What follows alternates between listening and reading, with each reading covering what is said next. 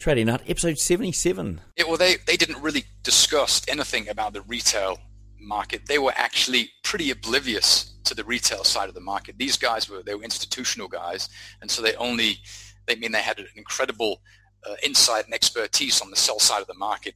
And so they told me a little bit about, as I mentioned, how this distribution of liquidity took place. The market's going to do something.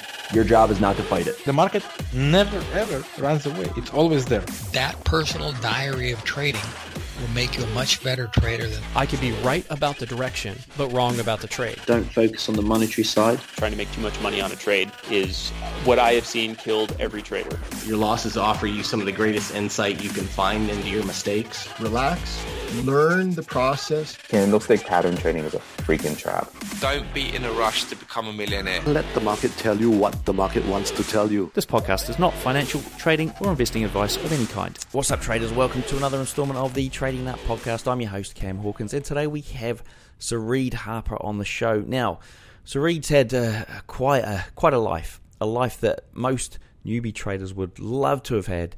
He's been able to get access to things even experienced traders want to get access to. He's been able to spend time in major financial institutions and not just, work there processing paper. This guy was able to meet the traders, become friends with the traders, and this isn't even the tip of it. Well, this is the tip of it. This isn't even the meat of it. The meat of it is he met the liquidity providers, and and even gets even better than that. He actually managed to, because of his role, he was diving into the software that funnels liquidity throughout the world. He was diving into it. He was learning how it works. He was meeting with the traders, learning how they work, meeting with the liquidity providers. This guy is a wealth of knowledge, and we get to reveal a lot of that here on the show today. So that's coming up in just a sec. Also, we did shoot a video after the show, so bonus content you don't get here on the podcast. Head over there, tradingnut.com or the YouTube channel. Make sure you subscribe because we've got tons of these coming up. Every single episode, almost every single episode, there's a video. Guys, we actually walk through the software that Sareed has created after basically learning all this stuff, getting some mentoring as well, and applying it. He's automated a lot of it. We get to see how his software works, how you can actually get access to it, and then the strategies he uses and where he enters and where he exits and that sort of thing. So really unique stuff here, guys. Stuff I haven't seen before on the show, which is also a bonus. Now, if you are over there on the tradingnut.com site, do remember to check out these things: the Robot Builders Club, learn to build robots in 21 days. The Robot Traders Club, we've got monthly robots rolling out the door. You guys get to try them. I build them. You suggest strategies. That's how it works. If you're looking for education, there's a strategy section where we've got past guests of the show some have given money off, some have given bonuses. Basically, you're going to get a deal I've negotiated for you that is going to save you some money and get you some good education as well. We've got a couple of free mindset courses on there, and then if you're looking to get funded, we've got a comparison table of funding providers as well. So, folks, that's what you can do after the show, but for now, let's get on with it with Sareed Harper. This is a fantastic episode. Here we go. All right, folks, we got Sareed Harper here from Pipnotic. So welcome to the show, Sareed. Thank you very much. Thanks for having me. You're over there in Bali, Indonesia.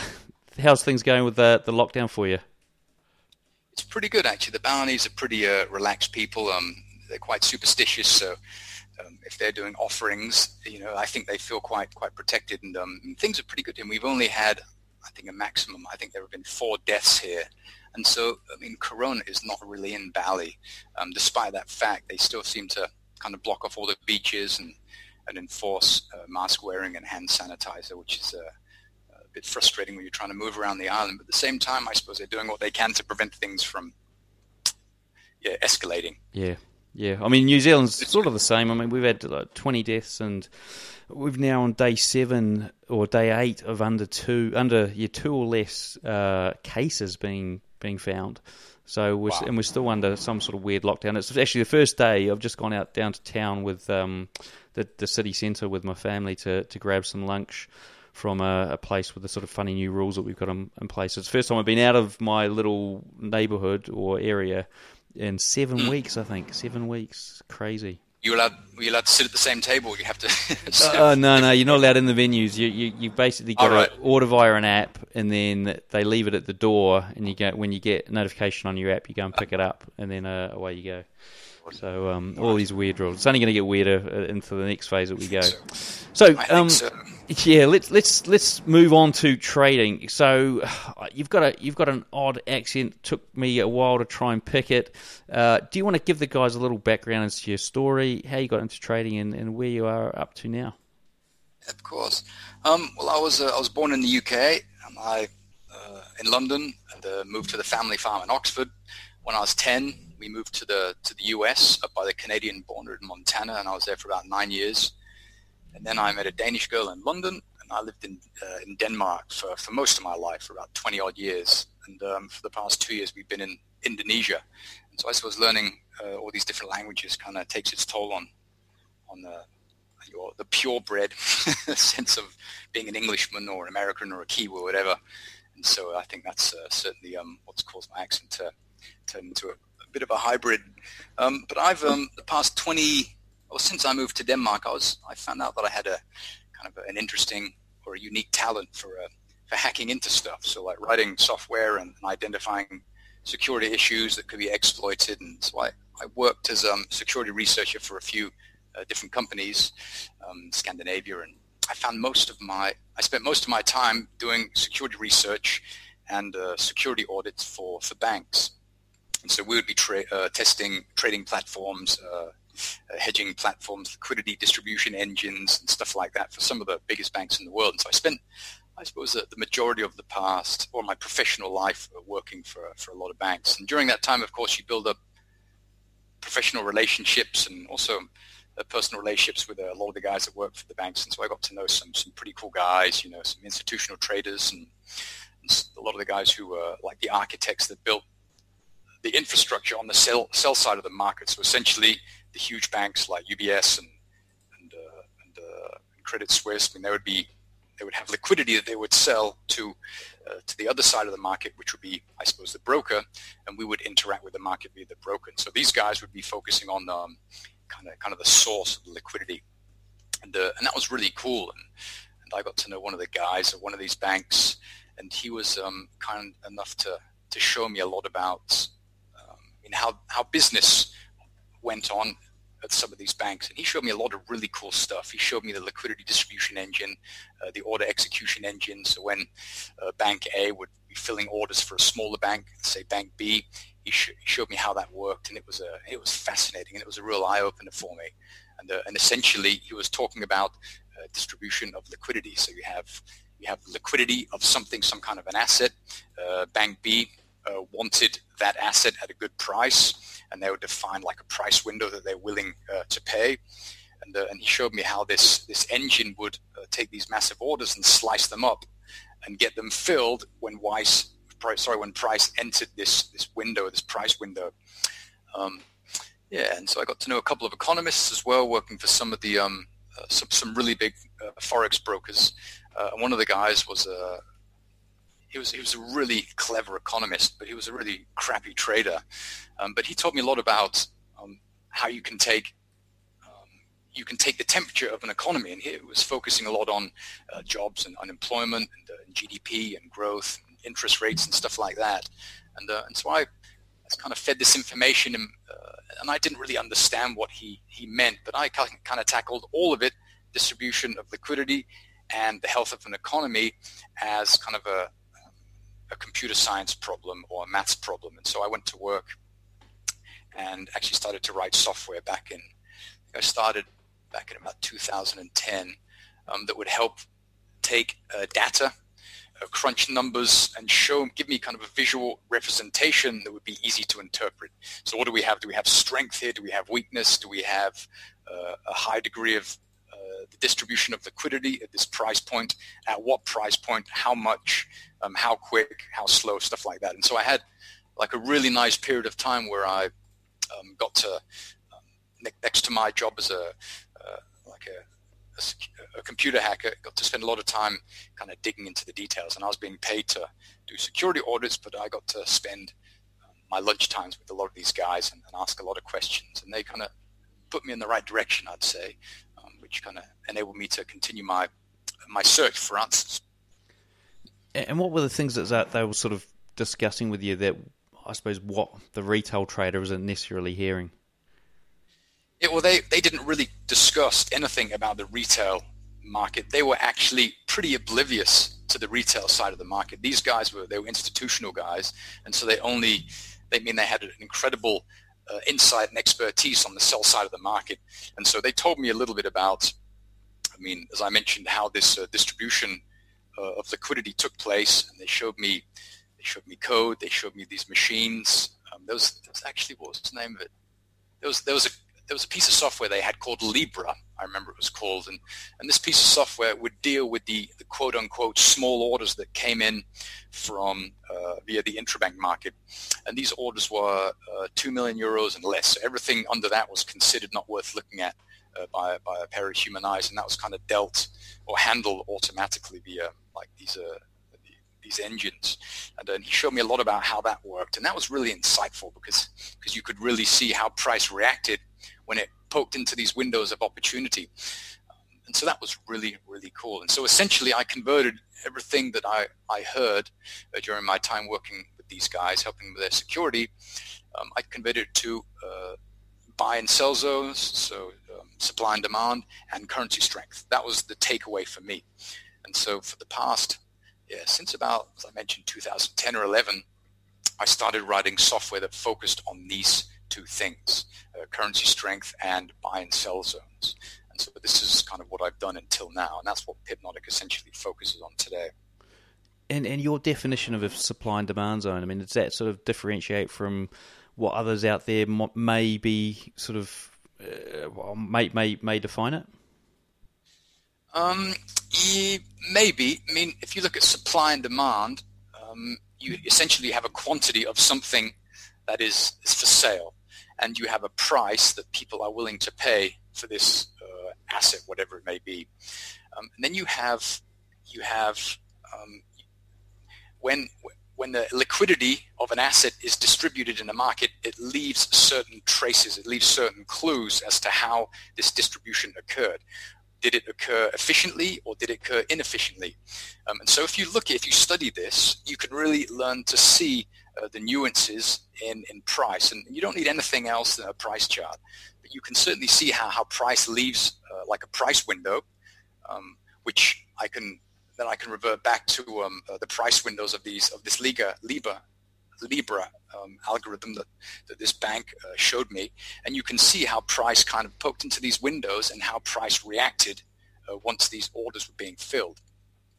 And so you have supply and demand, and I suppose in the currency market, supply and demand can be translated into pending orders. So you have a price chart, prices moving higher and lower, but when you're looking at a price chart, you're actually looking at what has already happened. So a lot of people say that you have to focus on bleeding edge price, which is a price chart. Well, that's not actually true. A price chart is showing you what's already happened. What you need to do is you have to train your eyes to see the negative of a price chart, and that is the unfilled orders or the buy and the sell zones. And these are very visible in the form of price-sensitive areas. And you can see these patterns occurring all over the place, and you can see how price later reacts to these price-sensitive areas. And so this is where my research led me, and that was kind of trying to quantify these areas, these price-sensitive areas, in a way that I could present them to myself visually, so that I could act on them essentially. But I didn't have, I never had an interest to trade. I was really interested in the computer science side of it, and so I evolved into a trader, kind of after having been a software engineer for many years prior to that. And how did that evolution look? It was actually quite painful because I had these models, these mathematical models, this software that was running, and and I could see that it was working really well. And so maybe I had a bit of overconfidence, and so we just bought a really expensive home in central Copenhagen. So I said to my wife, sweetheart, I'm going to quit my job. I don't want to hack into banks anymore. I want to trade, and I can do this. And so, we just bought this really expensive home. I quit my job, and then I forced myself to sit in front of the charts for 10 hours a day for 8 months, 10 months, and try and earn money. And it was an absolute nightmare. Number one, we almost lost our home. We almost went bankrupt. And so we had to refinance our house, and luckily we got to keep our home because we had a nice relationship and good credit with the bank. So that was the downside. And apart from that, I was blessed with the opportunity to look at price for 10 hours a day for 6 to 8 months, longer. Closer, almost a year actually. So I had a lot of time to finish my software, to study price, to speak to the guys that I knew from these banks to help me kind of understand what was going on, and so that's how I slowly evolved into trading. Yes. And can you walk us through, like, I suppose, a typical day back then, and what did it look like from placing trades and that sort of thing? Back then, there was a lot of desperation. There was no clarity. There was confusion. There was stress and utter stress. And so, back then, I'd take my kids to kindergarten. I'd chuck them in the cargo bike, and I'd drop them off at school in kindergarten. My wife would go to work, and I'd sit down at my desk, and I'd just look at my software, and I'd say, okay, what's the software telling me? And I learned to kind of interpret it in a way that I thought would give me an edge. But back then, I was focusing on the really small time frames, which I no longer do. But back then, I was focusing on kind of a lot of the intraday volatility, like session volatility. And so you have the open of the session. Let's say the Asian session. Let's say the Aussie and the Kiwi are being bought. Then you have the European session. Then you have a bit of a kind of like a transitional period where you have a period of accumulation. Then you have the US session where the trend continues. So I was focusing on these different sessions. I'd start in the kind of late Asia, and I'd have the entire European session, then I'd have the beginning of the American session before I had to pick up kids. And so I was just looking for intraday entries based on these buy and sell zones, with trend data, I suppose, or flow data coming from my currency strength research or software, essentially. And did you seek any other sort of education to help you understand what the price charts were telling you? I did.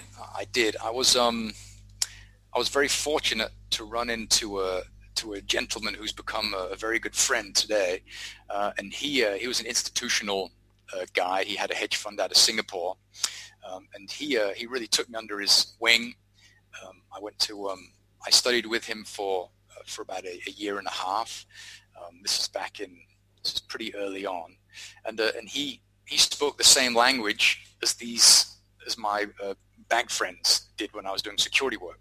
So he was talking about liquidity, and he talked about support and resistance, and the intrabank or the interbank market and stuff like that. And so he spoke a language I understood from my security time, and this really appealed to me. And he was just a really interesting guy. He was super helpful. He answered my calls when I rang him, and we managed to catch up a few times when he was visiting Europe, and he really kind of helped get me on track and maybe understand price in a way that I was familiar to, rather that was, I think, an alignment with the guys that I would speak with at the bank. And he had an institutional knowledge, but he also had retail knowledge because he was a trader himself. He had this hedge fund, or he was trading other people's money, so professional, and so he had a lot of insight and a lot of knowledge that I was allowed to draw upon. And where did you see the sort of change around of fortune from that first 12 months where you're struggling? I think when the stress was gone, when we refinanced our home, and so money, the stress of finances was no longer a problem. That really helped, obviously. And when I left the small time frames and I started to focus on the profound data, which is on the bigger time frames, the distribution of liquidity. I read a paper back in, maybe this was 2012, about supply and demand. It was an academic paper about the distribution of liquidity in a market and how slow this process is. And I remember when I read this, I really felt a light bulb go off, because when he said slow, when he said, I mean, the market has memory, that was like the market memory. That was something that was very, a point that was driven home very, very often in this paper. And also that, I mean, the distribution of liquidity at price-sensitive levels is a very slow process. And so when price races down to an area and spikes into it on the 1-minute chart, I mean, you can still consider taking the trade a day or 2 or 3 days later, because nothing has happened. I mean, if price spikes down into a price, let's say a buy zone, it doesn't mean it's going to head for the moon. It means that it's testing. Price is seeking liquidity. So when price races lower, it's kind of advertising cheap prices. We're waving a flag. It's an auction market, you know. So we're advertising these cheap prices.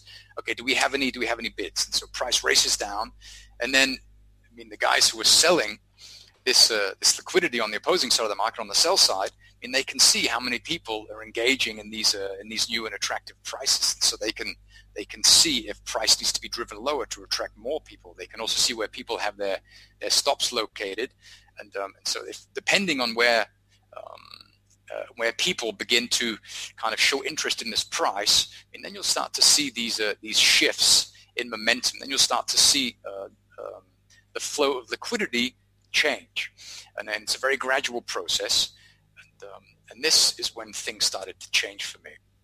Nice. I like that. That's a really good description of it. And what markets are you specifically talking about here? This is all FX. This is, I mean, everything, because my currency strength, I mean, hence the name currency strength. It's all currency based. I don't understand equities. I don't understand futures or bonds or options or anything like that. I only get currencies. I mean, I'm not an economist. I'm a computer guy, and I was introduced to currencies back then, so that kind of stuck. And so that's what I was focused on. I've traded a bit of gold and some commodities, but I like to use currency strength, which maybe I can show at some stage, to help me make really good decisions. And also, I mean, you have to think about, going back to the previous point, is everything in this world is cyclical. I mean, everything moves in cycles. You have macro cycles and you have micro cycles, and I focus a lot on this. So when you have the flows moving into something and out of something else, I mean, the flows are not going to continue forever. The flows are going to continue for a period of time, and then the flows are going to revert. And this is completely natural. And I think trying to fight the natural cyclic nature of whatever it is you're engaging with, it can be relationships, you know, with one spouse. You know, you have good patches and you have bad patches. Trying to force good patches all the time it's against nature, and result in disaster.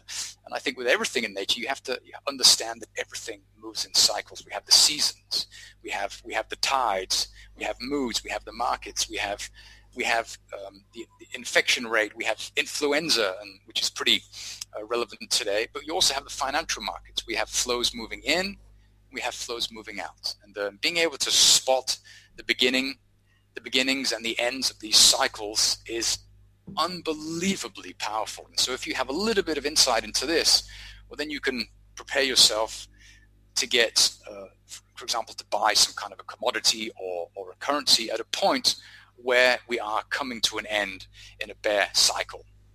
And so that's a very powerful concept. And do you think this sort of thing, what you discuss here around liquidity and seeking liquidity, do you think it is prevalent or works the same way in the likes of stocks and commodities? I think so. I certainly think so. I mean, if you look at gold, actually, if you look at economics, if you look at market crashes, and if you look at the American dollar, market crashes, and gold and Australian dollar over the course of, let's say, 2 decades, you'll notice how at some stages we have recessions. And when recessions occur, people get scared, and then people try to seek yields in something that's giving a little bit of a better yield. And so people start to flow out of low or negative yielding assets and move into high yielding assets. And we're seeing this, typically you've seen this in, for example, people kind of moving into gold, or people moving into the equity markets, or people moving into American dollars. And I think this can be applied to absolutely everything. The thing I like about currency markets is that for me and for my approach, if I don't want to look at, for example, the Australian dollar, American dollar. I want to look at rather the Australian dollar relative to the American dollar alone. I want to look at the Australian dollar relative to everything, and I want to look at the American dollar relative to everything. And I want to combine these two values as they move throughout time. And this, for me, is powerful. You can't really do that in the same way, at least to my knowledge, in the equity market. At least I don't know how to. I don't know anything about equities, so I could be talking complete rubbish. But I think you probably could, but I think it's slightly different. The approach would have to be different. Then you'd probably have to focus on maybe liquidity or volume and something like that. Cool. Well, look, what about we get some insight into your trading at the moment? So you talked about higher time frames. Let's go through some of the stats. Yeah, so I'm looking at higher time frames because this shows me where we have the major flows. And so if I'm looking to buy something, I want to know where the flows are moving on the higher time frames. And for this, I'm using currency strength. So I'll go to, let's say, the weekly chart, or, for example, if I just bring up, just for a point of reference, if we consider the Australian dollar for the time being, you can see that, the Australian dollar sold off. It got really, really, really low, as did the Kiwi dollar. Okay, so longer term, we've reached some incredibly low price points. And so this is unsustainable because the economy will recover, people will go back to work, and so we can expect that the Australian dollar and the Kiwi dollar, let's just use two examples, are going to appreciate in value again. And so what I like to do is understand this on a macro level and take this insight with me down to around the 4-hour chart. And so most of my entries are placed on the 4-hour chart.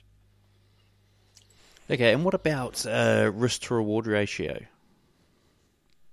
Yeah, so sometimes it's really difficult because everything changes.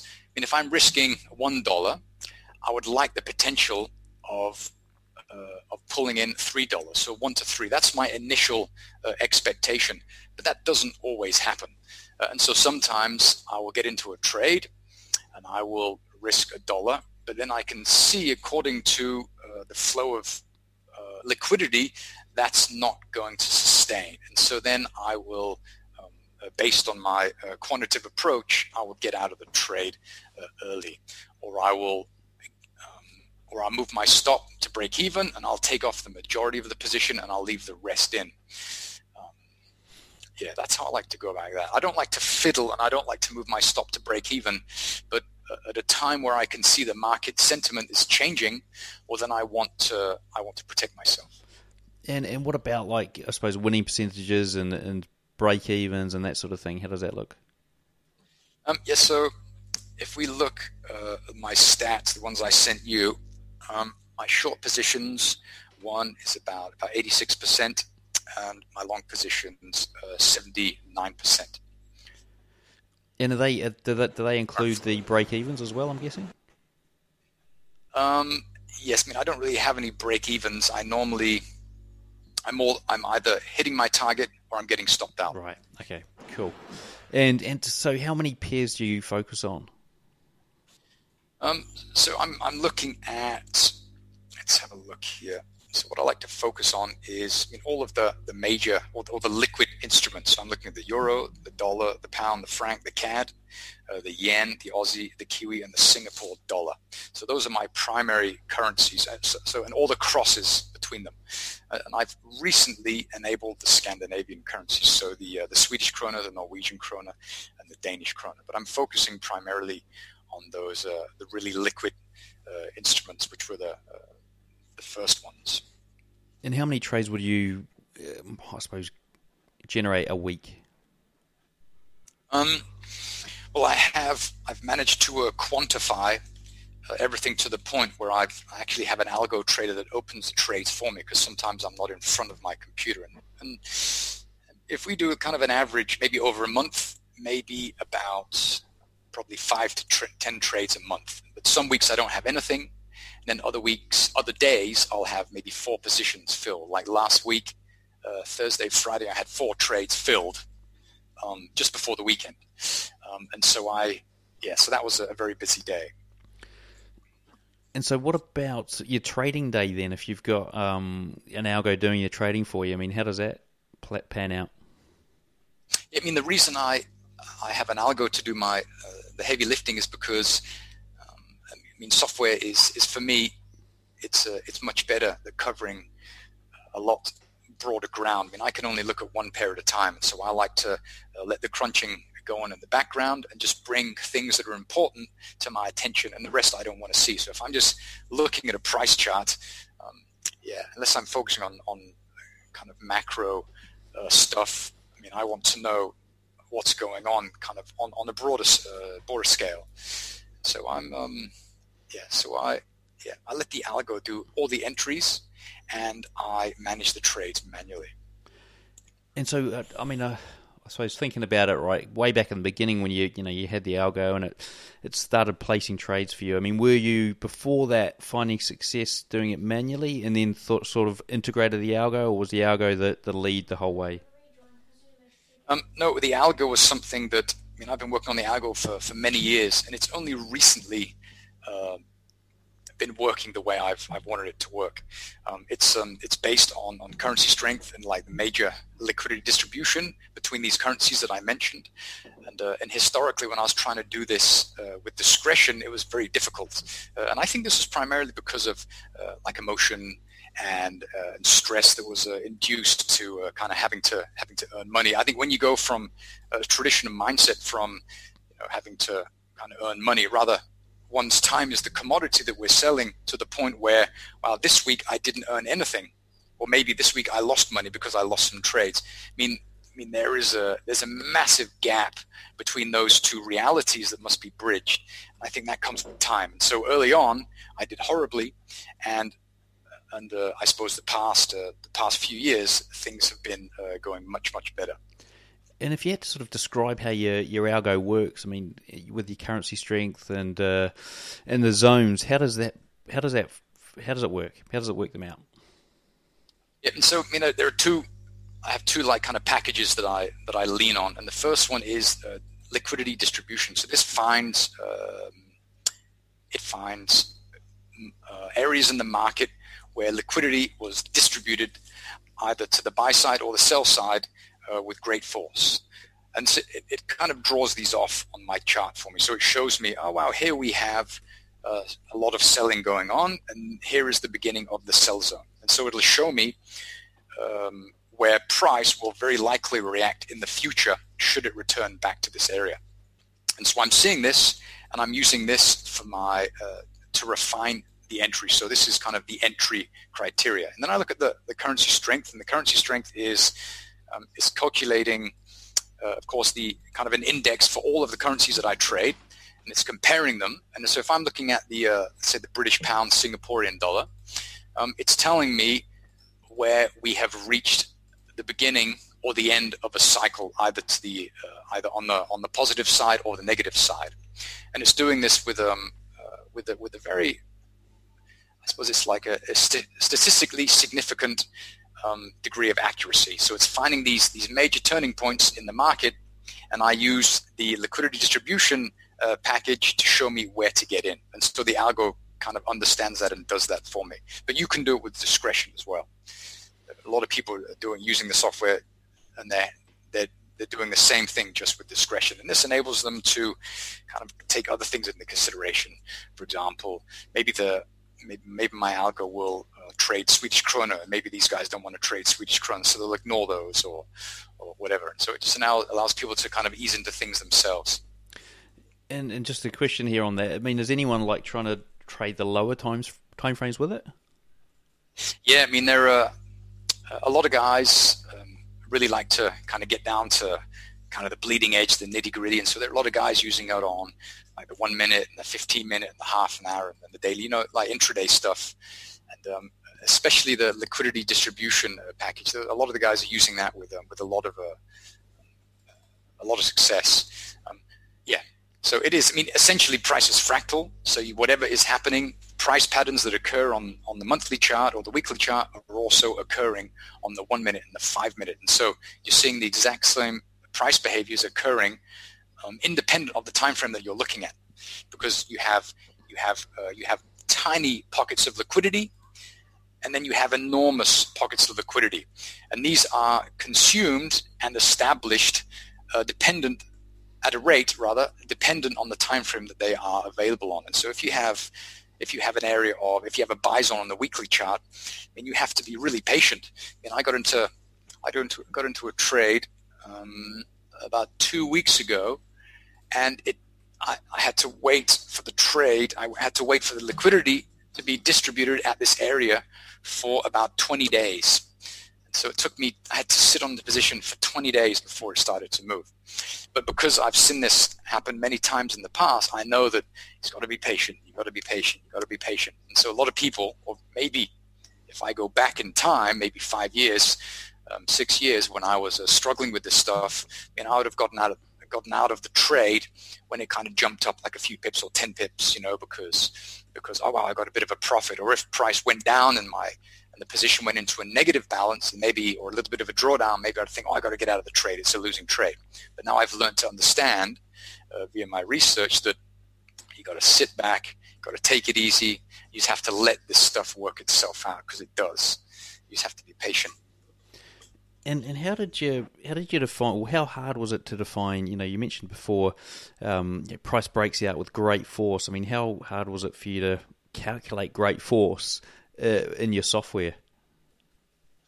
Well, it's difficult. It's very difficult because if you consider the currency market, the forex market, so you have micro exchanges all over the place, and so there is no. The market is so decentralized that there are no real accurate volume readings anywhere. In contrast to something that's traded on a central exchange, then you have accurate volume information. But for the FX space, you don't, because you have broker A, they have volume information which is specific to their customers, and you have broker B, which is something else, and broker C, which is something else. And so it's very difficult to kind of find something. So you have to focus on other things.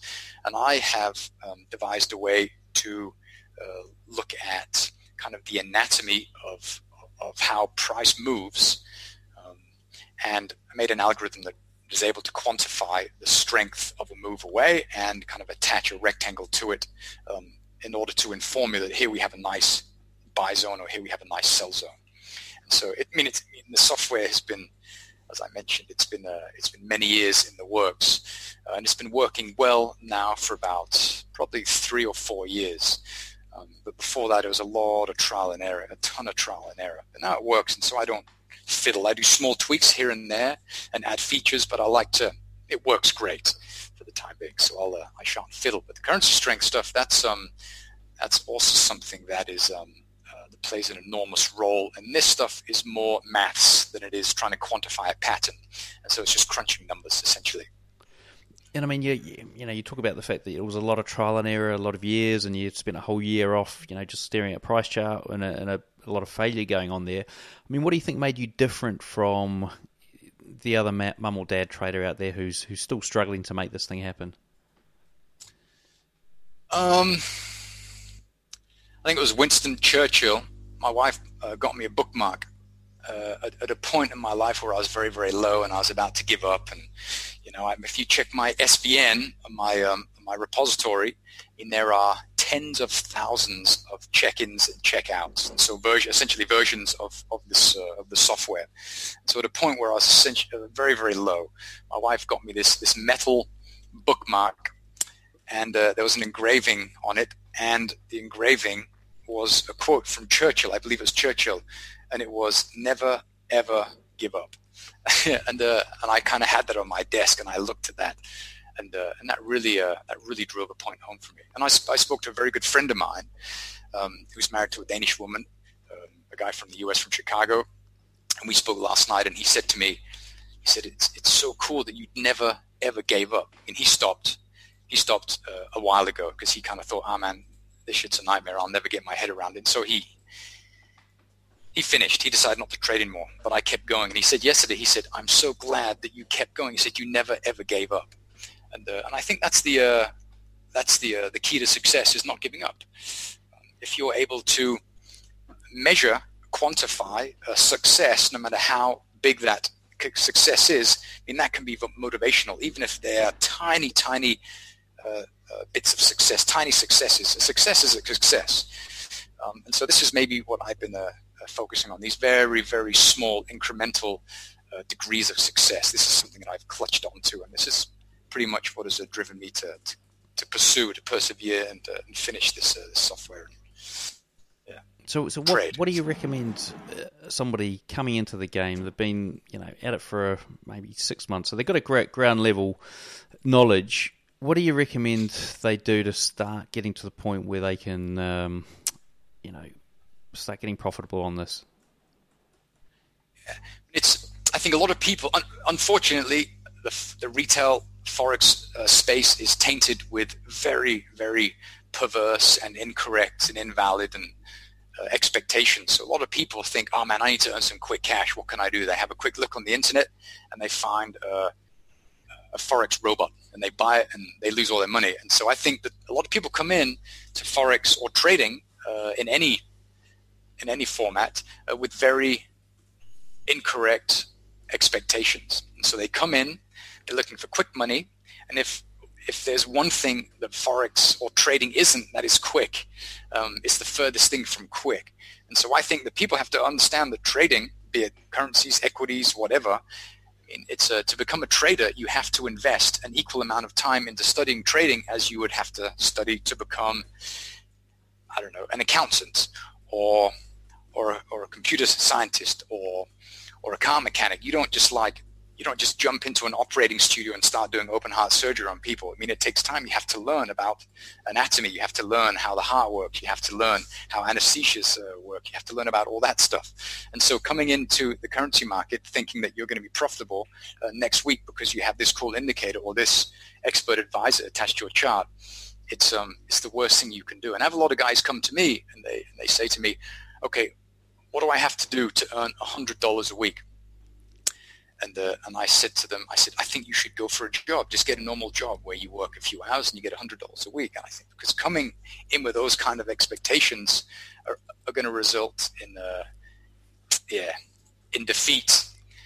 And so it's just a really good idea to come into the trading space with realistic expectations and most of all, a boatload of patience. Yeah, it's great advice. Great. I like the analogy about the doctor and the heart surgery. And, it's probably easier if somebody said, oh, okay, well, you've got to take that person's heart out. But then it's like placing a trade. You've got to place a trade. Oh, I can do that.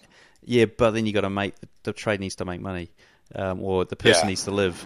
And then all of a sudden you've got okay, now I need to know a whole bunch of other stuff. Right, so... Exactly. What about fundamentals? I mean, you're talking about this currency strength calculation that you've got going on. I mean, what sort of data feeds into that? So the currency strength is looking at price data. It's only looking at numbers, and so in the currency strength data, it's there are no. GDP isn't in there. PPI isn't in there. Fundamental data releases are not in there. But the thing that is in there is flows, so major flows. So you can see, the Australian dollar is moving higher or the Swiss franc is moving lower. When I look at my chart and I see, right now we have the Japanese yen that is the highest and the Swiss franc is the highest on my weekly currency strength data, that tells me that fundamentally, these two currencies are propped up. Okay, and if I look at the same chart and I see that the Australian dollar and the Kiwi, they're very low, or they were low, and now they're moving higher, I know that fundamentally there's a reason for this to happen. And so the fundamentals are priced in to the data that I'm looking at. I mean, I'm not an economist.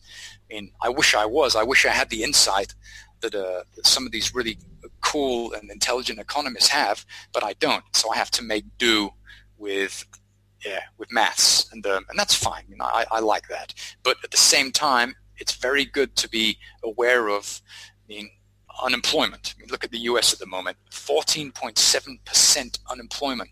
That's staggering. That's a lot. Okay, and so this unemployment claims, PPI, stuff like that. I mean, this is all this stuff is very important. But also, you have to think about interest rates. Interest rates are king. And you have to also remember that money is going to flow into a high-yielding asset. So if you have an interest rate on a currency which is very high, then you can expect over time that liquidity, money, funds are going to move into this high-yielding instrument. And currently, if you look around, nothing is yielding. We have interest rates on almost all currencies that are close to zero, and some are even negative. And so people are thinking like, where the hell am I going to get a yield? And so people are looking at gold, and people are looking at other stuff in an attempt to find yields. But at the moment, man, it's really tough to find a good yield.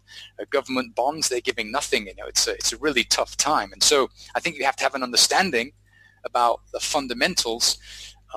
But for me, I've tried to convert that into a kind of a maths problem, and hence me using currency strength and leading on currency strength so much.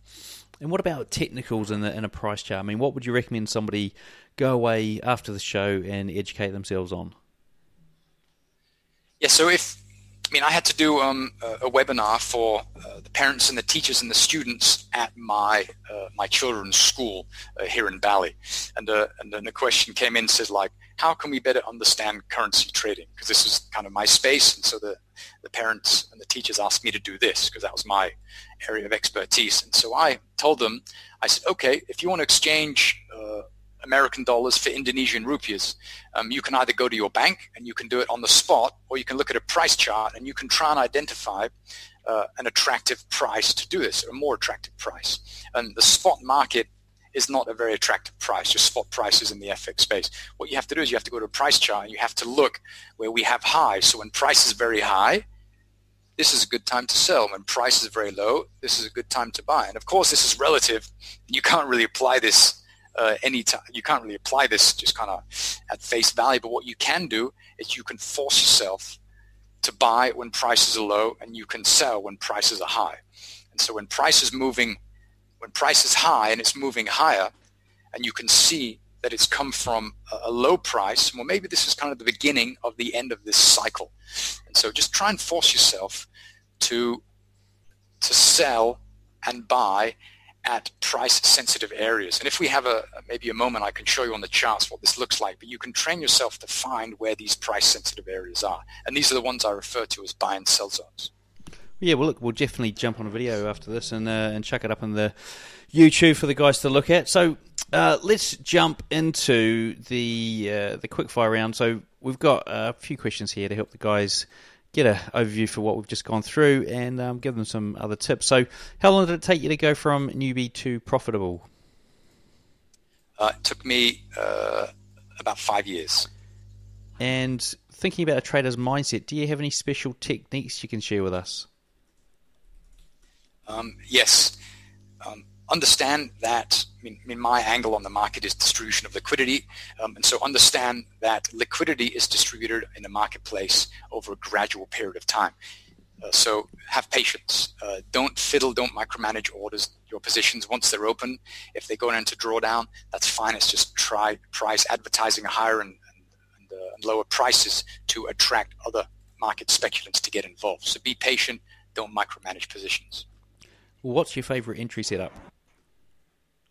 My favorite entry setup is I like to look at the end of cycles on the 4-hour chart. And so I'm looking at currency strength data, and I'm looking at extreme deviations on this 4-hour chart, and I'm trading in line with the flows on the weekly chart. And I can also show what that looks like on a chart at some stage.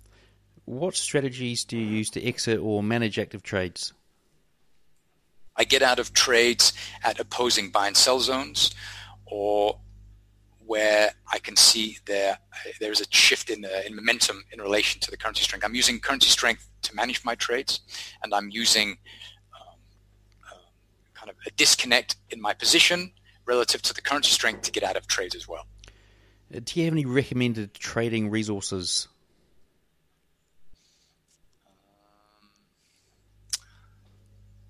A price chart. Look at a price chart. Don't worry about what anyone else is doing. You have to understand that you have to become an independent thinker in relation to what it is you're looking at. So spend an hour a day looking at a price chart and remove all indicators from it. Mark off support and resistance areas and watch how price reacts at these extreme levels, and understand what these patterns occur, how and why these patterns occur. If you could leave our listeners with one piece of advice, what would it be?